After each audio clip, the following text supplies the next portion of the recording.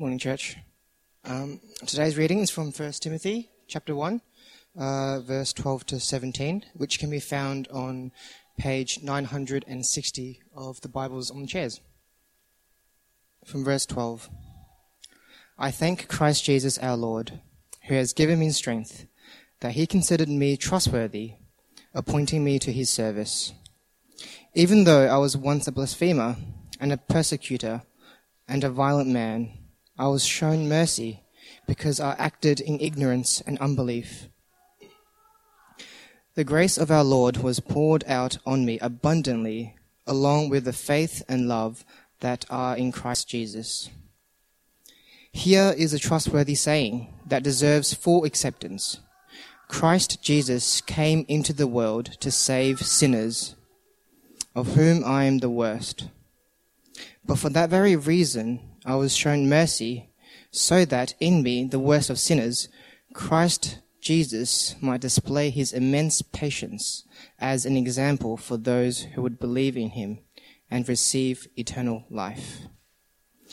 Now to the King, eternal, immortal, invisible, the only God, be honor and glory forever and ever. Amen. This is the word of the Lord. Lord God and Heavenly Father, thank you for the wonderful news of Christmas. And we pray this morning that your Spirit will be with us, so that we may greatly rejoice in Christ, who came into the world to save us.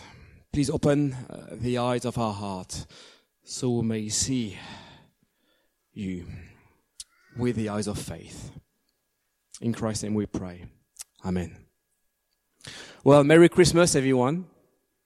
In French, Joyeux Noël. And listen to this, Shendai Jai Kwaila. Is that good? Shendai Jai Kwaila.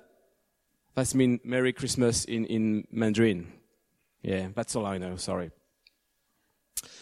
So what I'm going to tell you this morning might surprise you, but I don't really like the Christmas season. Did you know, for instance, that Christmas was a very good time for robbers and robberies? And as a matter of fact, maybe your house or your flat is being robbed right now, as we speak. Please don't go away. Stay with us. A few years ago, I remember, just before Christmas, as I was coming back from a doctor appointment that was back home in France, in the suburbs of Lyon, where the kids were born, at least Emma and Edouard. I remember walking back the stairs of my flat and finding out that the door was open. And I said, that's not good. And when I stepped in and saw that everything was upside down, especially our room and the kids' room, I understood what had happened. We had been robbed. Merry Christmas. But maybe I'm not the only one who doesn't really like the Christmas season, or who isn't a big fan of Christmas. Maybe you don't like Christmas or the Christmas season for different reasons. Maybe you have no one to spend Christmas with, and Christmas is a very sad day. Or maybe you'll be busy working today or tonight for Christmas. Or maybe you're sick, and you know what? Christmas won't change anything to how you feel. And if that's the case, I'd love to share with you this morning the best news you could ever hear. The best news you can ever hear. Do you know the kind of news you hear when a war or a conflict is over and when peace is made between two people or two countries? Or the kind of news you hear when the doctor says, we found a cure for the type of cancer you have. You're not going to die anymore. You will live. How would you feel if a doctor was telling you that he's got the cure for cancer and that you will live, you're not going to die? And this wonderful news can be found in the Bible, in the passage we read today and this morning, and especially in one verse. One verse. Let's read that verse again together. Listen to this. Here is a trustworthy saying that deserves full acceptance. Christ Jesus came into the world to save sinners, of whom I am the worst. Now, I believe this is the best news you could ever hear, the true meaning of Christmas, and I pray that this good news would become yours today, this morning, or maybe next year, in 2019. Because you see, beyond Christmas presents, beyond Christmas trees, beyond Christmas carols, beyond Christmas lights, Christmas is all about Christ. Full stop, isn't it? Christmas is all about Christ. If you take away Christ from Christmas, what is left? Mess. Christmas is all about Christ who came into the world to save you, to save me, to save sinners. And that's what I'd like to see you this morning. 2 points. First of all, Christ came into the world. That's the first part of the verse we read together. Christ came into the world. If I say to you, the 20th of July, 1969. 20th of July, 1969. What comes to mind? Come on, don't be shy. 20th of July, 1969. Thank you, absolutely. Man walks on the moon. A small step for man, one giant leap for mankind, you and me. Wasn't that a great day? The day when man walked on the moon. Remember this song by Police, Walking on the Moon? That was a huge step for mankind. But the Bible talks about a much more important event. The day when God walked on the earth. The day when Jesus Christ, fully man and fully God, came into the world. Just as he was predicted by the prophets, God's spokesperson in the Old Testament, in the 8th century before Christ. Let me give you 3 examples, mind-blowing. One of his prophets, called Micah, declared that the Messiah, the promised king, will be born in Bethlehem. Yeah, that's right. A village located approximately 10 kilometers south of Jerusalem. And please check it out for yourself. In the Old Testament, Micah chapter 5 verse 2, it is indeed prophesied, predicted that the king, the Messiah, would be born in Bethlehem. Second example, another prophet, another spokesperson of God said that the king will come to his people in Jerusalem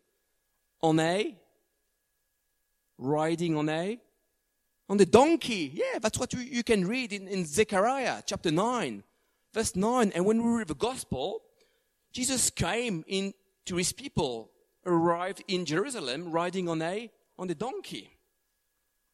Last example, another prophet revealed that this king, this Messiah, will be, listen to this, pierced for our transgressions.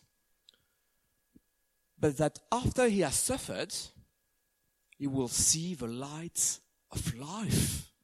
Isaiah chapter 53 verse 11. Now, a king who was born in Bethlehem, a king who came to his people riding on the donkey, a king who was pierced for our transgressions and came back to life. I wonder, does that ring a bell? Do you see what's going on? Do you see what Christmas is all about? Just as God promised his people in the Old Testament, his king, the king, came into the world, into our world, a beautiful world, a dreadful world, a world which doesn't love him, couldn't care less about him. Jesus came into the world to save us. Isn't that a wonderful news? First of all, Christ came into the world. Christmas is all about Christ. But what did he come for? At the second point we've got this morning. Jesus came into the world to save sinners. Listen to this again. Hebrews is a trustworthy saying that deserves full acceptance. Christ Jesus came into the world to save sinners, of whom I am the worst. Now, this last bit, of whom I am the worst. I think Paul, the Apostle Paul, writing this sentence, isn't saying that he's the world champion of sinners, because that's me actually, but that is the prototype.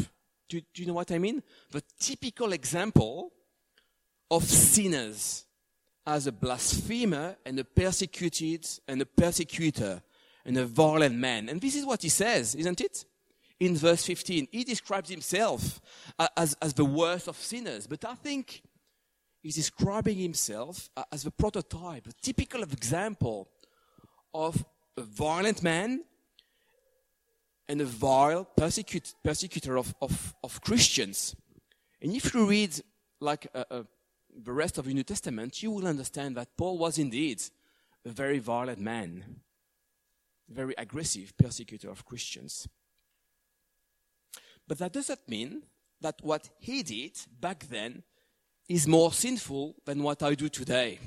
You see, the bad news in that in God's eyes, maybe not in your eyes, but in God's eyes, we're all in the same bag, as we say.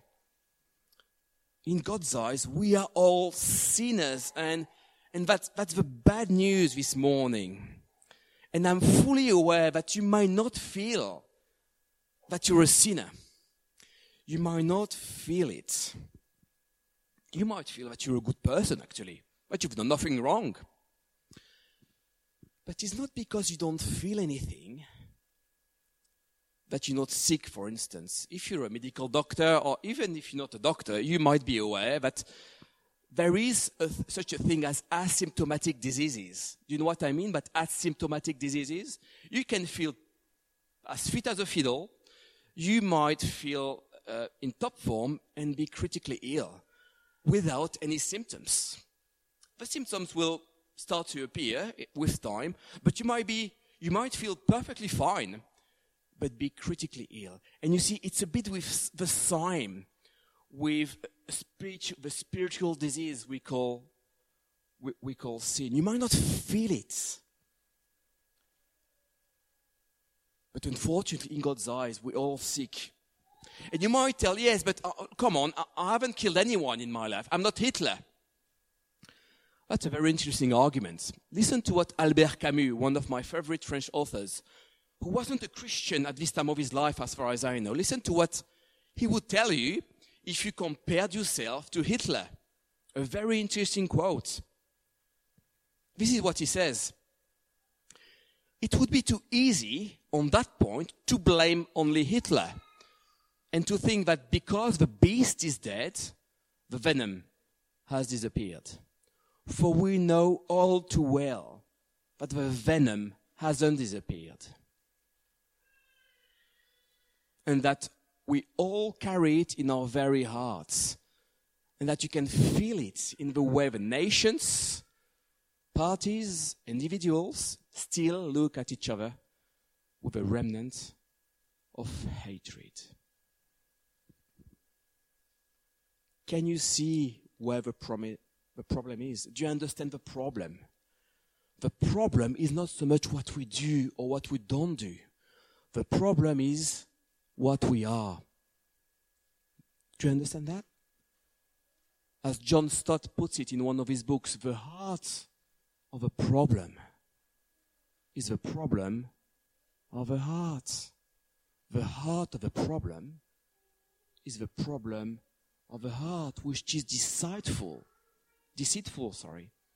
above all things and beyond cure. That's God's diagnosis of a terrible heart disease, which the Bible calls sin. And listen to what Jesus said well before Camus, more than 2,000 years ago. You have heard that it was said to the people long ago, you shall not murder, and anyone who murders will be subject to judgment. But I tell you that anyone who is angry with a brother or sister will be subject to judgment. Have you been angry ever in your life against someone? If you haven't, listen to this. This is what Jesus says. You have heard that it was said, you shall not commit adultery. And I think to myself, phew, I've never committed adultery by God's grace. So I'm safe. I'm a good person. I can go to heaven. Hooray. Listen to this. But I tell you that anyone who looks at a woman lustfully has already committed adultery with her in his heart. Do you see the problem? The criteria we use to determine what is good or bad, what is just and unjust, are not the same criteria at all that God uses. Do you see what I mean? We think we are good people. We think we have to be just a good person to go to heaven. But Jesus says, you have to be perfect. You don't have to be good enough. That's not good enough. You have to be perfect. Do you see the problem? There's a massive problem. No one is perfect. No one can basically obey the law all the time perfectly. That's a terrible news, isn't it? Because no one can be right with God. But that's where the good news of Christmas comes in. The good news of Christmas is that Jesus came into the world to live the perfect life I could never live, the perfect life. He never sinned. And to die the death we deserve, I deserve, to save me, to save us from God's righteous judgment, to save us from spending eternity without God. The consequence of sin is death, not only physical death, eternal death. Do you understand why Christmas is such a good news? Jesus Christ came into the world to save us. And in the Gospels, Jesus declared that it's not the healthy who need a doctor, but the sick. Imagine you go to the doctor and say, morning, today, I'm feeling absolutely fine. Do you know what? I feel great. What would the doctor tell you? Well, thank you very much. I'm glad to hear you're doing well. Do you know what? In my waiting room, I've got patients who are actually sick. Jesus didn't come to save people who think they don't need to be saved. Jesus came not to save, not the healthy, but the sick. He didn't come to call people who think they are righteous, good enough.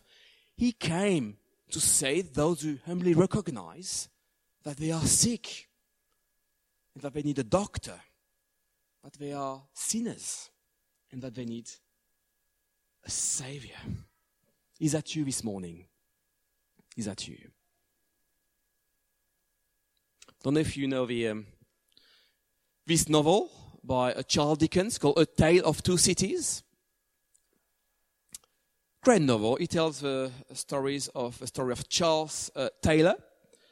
That's the story of two men, Charles Darnay, a French aristocrat, and Sidney Carton, a British lawyer during the French Revolution. And just for the record, Darnay and Carton look like each other. They look the same. And they are in love with the same woman. Sorry, we're in France, the country of love and romance. So, yeah. But the day before his execution, Carton visits Darnay in his prison cell, makes him drink a sedative to make him feel sleepy. And once Darnay is asleep, do you know what Carton does? He puts on his clothes, takes his papers, and puts his body in a vehicle which takes him out of prison. Do you remember that part if you read the book? And meanwhile, do you know what Carton does? He goes back to the cell of his friends and will be executed in place of Danny the following day.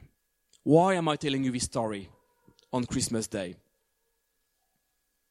To help you understand what Jesus did for us. Do you understand what he did for us? There was an exchange, a substitution.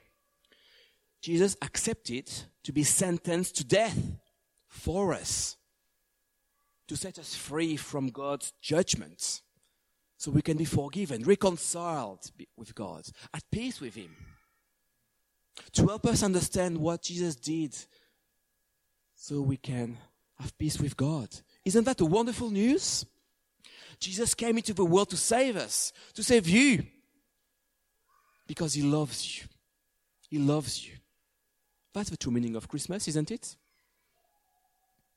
The true meaning of Jesus' birth, what we celebrated last night, what we celebrate this morning, what we will celebrate today, the best news you could ever hear, the best gift you can ever be given if you accept it. What will you do with this offer, with this gift? So I've got a couple of suggestions for you today or for the year ahead. Why don't you read a book about Christianity or a gospel this Christmas? Can I recommend A Fresh Start by John Chapman? It's a very easy book to read, and guess what? It's been translated into French. How good is that? So if you speak French, you can even read it in French. I'm not sure about Chinese, but you can look it up online. If you prefer explore Christianity with someone or in a group, why don't you read a book or a gospel together with someone or as part of a Bible study group? And you can join one of our Bible studies next year. They resume in Feb. And if you're already a Christian, whether you've been following Christ for 3 days or 30 days, why don't you share this good news with someone today? Maybe at lunchtime, maybe for dinner, or maybe in 2019. Why don't you pray specifically for one person at work, in your family, or a good friend from school? Why don't you pray specifically to be able to share this good news with this person? Let me finish with a quote by A.N. Wilson. The gospel would still be true if no one believed it. The hopeful thing is that where it is tried, where it is imperfectly and hesitantly followed, as it was in Northern Ireland during the peace process, or it is in many a Salvation Army hostels this Christmas, as it flickers in countless unseen Christian lives, it works. And its palpable and remarkable power to transform human lives takes us to the position of believing that something very wonderful indeed began with the birth of Christ into the world. Let us pray to finish.